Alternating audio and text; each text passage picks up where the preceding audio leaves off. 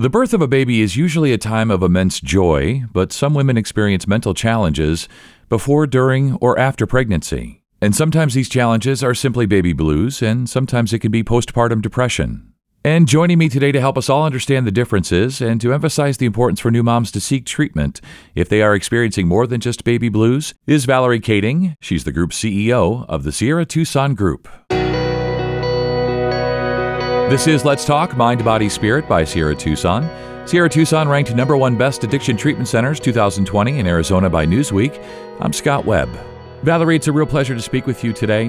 What's the difference between baby blues and postpartum depression? So women can experience baby blues, and it's actually pretty common. It happens right after birth, and again, it's very common. A mom may feel very tearful. She may feel down and sad and maybe have some unexplained moments of crying, but it's really transient, and the sadness resolves typically over a few days or between 2 and 3 weeks. On the other hand, postpartum depression is much more serious and occurs typically about 2 weeks or more after childbirth and can happen up to a year post-birth. And the mom will experience at least 5 of serious mental health, mood symptoms, and even symptoms that are physical in nature. So she can have a depressed mood. She can have a loss of interest in things that normally she would be very excited about, and maybe some of her passions she's no longer interested in. There's oftentimes a significant loss in weight or a change in her appetite. She can also have periods of either sleeping too much or not sleeping enough. She may also feel very lethargic and have no energy and feelings of guilt or feeling worthless. She can also have times where it's very difficult for her to concentrate and focus on things. And then one of the most serious symptoms of postpartum depression are thoughts of death or even attempts to harm herself. So they're very different. Yeah, it does sound that way, and it sounds like baby blues are, fairly common and nothing to be alarmed about, as you say, fairly transient. When we talk about postpartum depression, what are the negative effects that can arise for women if it goes untreated? When a mom has postpartum depression and has those symptoms of, again, either sleeping too much, not sleeping enough, feeling disengaged, and having depressed mood, there can be poor bonding between the mother and the baby. The bonding between a mom and her baby are so critical, especially in the early years. And when a mom is disengaged and is isolating and not having enough energy, that bonding really gets affected. She's more likely to have, poor eye contact with the baby and, again, less physically engaged with the child. There's also a higher risk of her not engaging with her other children. So her other children in the family become affected as well. And moms who are depressed have higher risk of marital issues, divorce, also using substances like alcohol or illicit substances to improve her mood. So these negative effects can not just affect her baby, but also her own mental and physical health as well. And she's at higher risk for suicide. So having a mom who's very depressed and down and having these thoughts of suicide or even completing suicide can certainly impact that child and the family unit. Yeah, it sounds like it. So I guess I'm wondering, when we talk about overall maternal mental health issues, what methods do clinicians use to help identify these issues and to help new moms with postpartum depression? It's very important that clinicians be able to ask how a mom is doing and not just looking at her vital signs or her weight or if she's breastfeeding, but also asking about her mood and how she's been feeling. And thankfully, there are screening tools that are available to screen for postpartum depression and also depression during pregnancy. And one of the widely used screening tools that is validated is the Edinburgh Postnatal Depression Scale, or otherwise known as EPDS. Again, it's effectively used during pregnancy. It's very simple. A mom can fill it out, and then the clinician will score it and can determine from there if she is suffering from postpartum depression or depression during pregnancy. And this tool is actually recommended for clinicians to use while a woman's pregnant and then also during the post-period time. Yeah, and I guess I'm wondering too, is postpartum depression the only thing that women suffer from? In other words, are there other mental health issues that can occur during and after pregnancy? Absolutely. So women could actually experience depression during pregnancy, and it happens in about 10 to 15% of women. So pregnancy is typically viewed as a time where women are happy and expecting this joyous birth and having a baby. The truth of the matter is that a significant amount of women will experience these depressive symptoms during pregnancy. Women can also experience postpartum obsessive compulsive disorder or postpartum OCD at about 5% of women.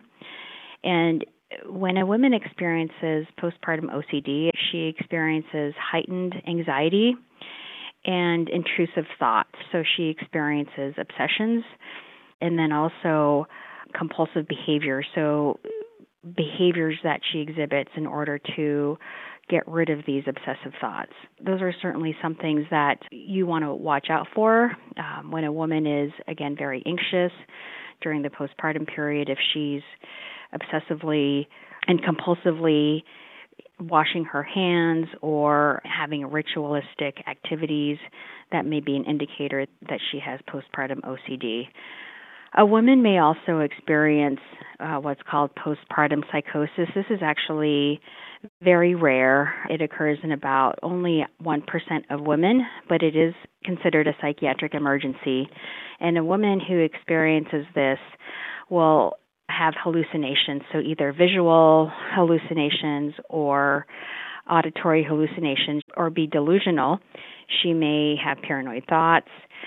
She may believe that she either has special powers or has, special conversations or relationships with other figures that aren't present. And the alarming thing is that sometimes these visual hallucinations or auditory hallucinations will tell her to hurt her child, or that she'll have thoughts of hurting her child. And unlike postpartum OCD, she's not alarmed by these thoughts, and she actually believes or follows these wishes and will actually end up attempting or wanting to harm her child.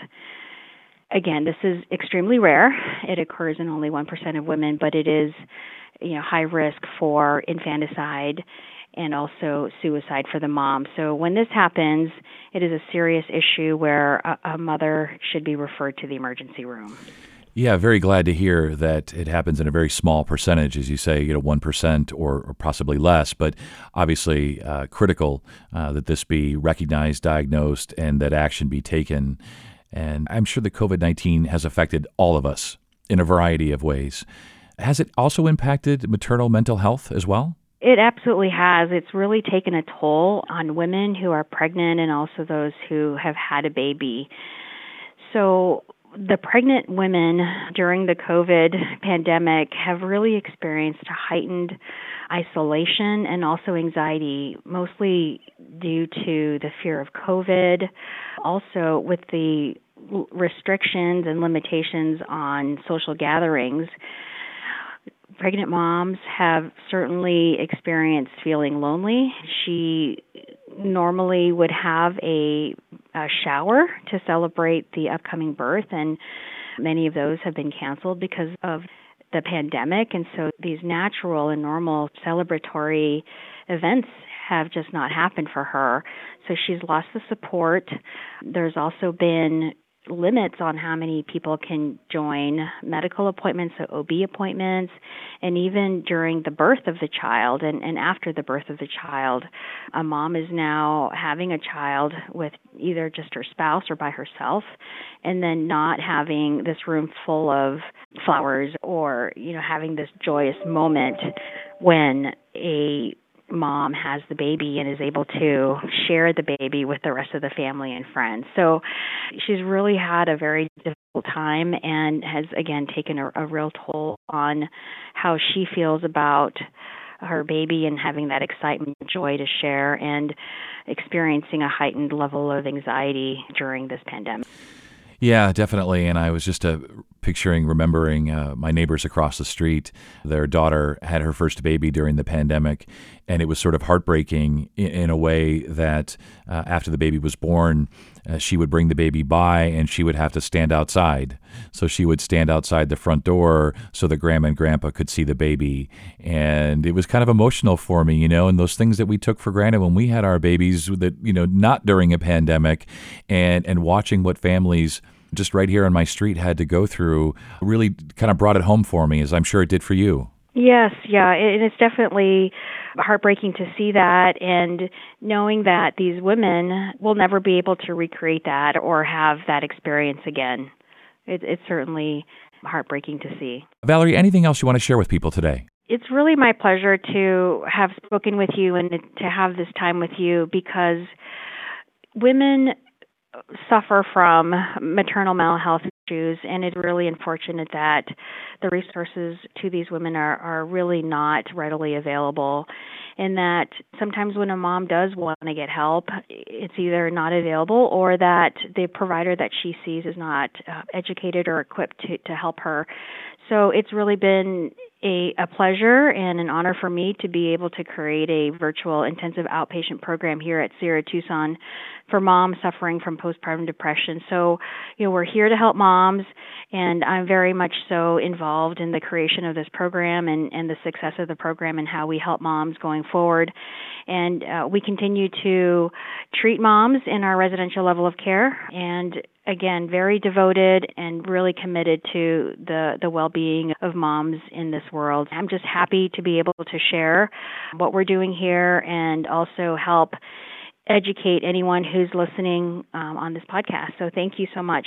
Yeah, it's been my pleasure, and I can really hear the devotion in your voice, and I just love the Sierra Tucson model, mind, body, spirit, trying to help everyone, including new moms and what they're dealing with, whether it's baby blues or more. So really lovely speaking with you today, and you stay well. Thank you so much. You as well. Call 800-842-4487 or go to sierratucson.com for more information. Sierra Tucson, where change begins. And if you found this podcast helpful, please share it on your social channels and check out the full podcast library for additional topics of interest. This is Let's Talk Mind, Body, Spirit from Sierra Tucson. I'm Scott Webb. Stay well.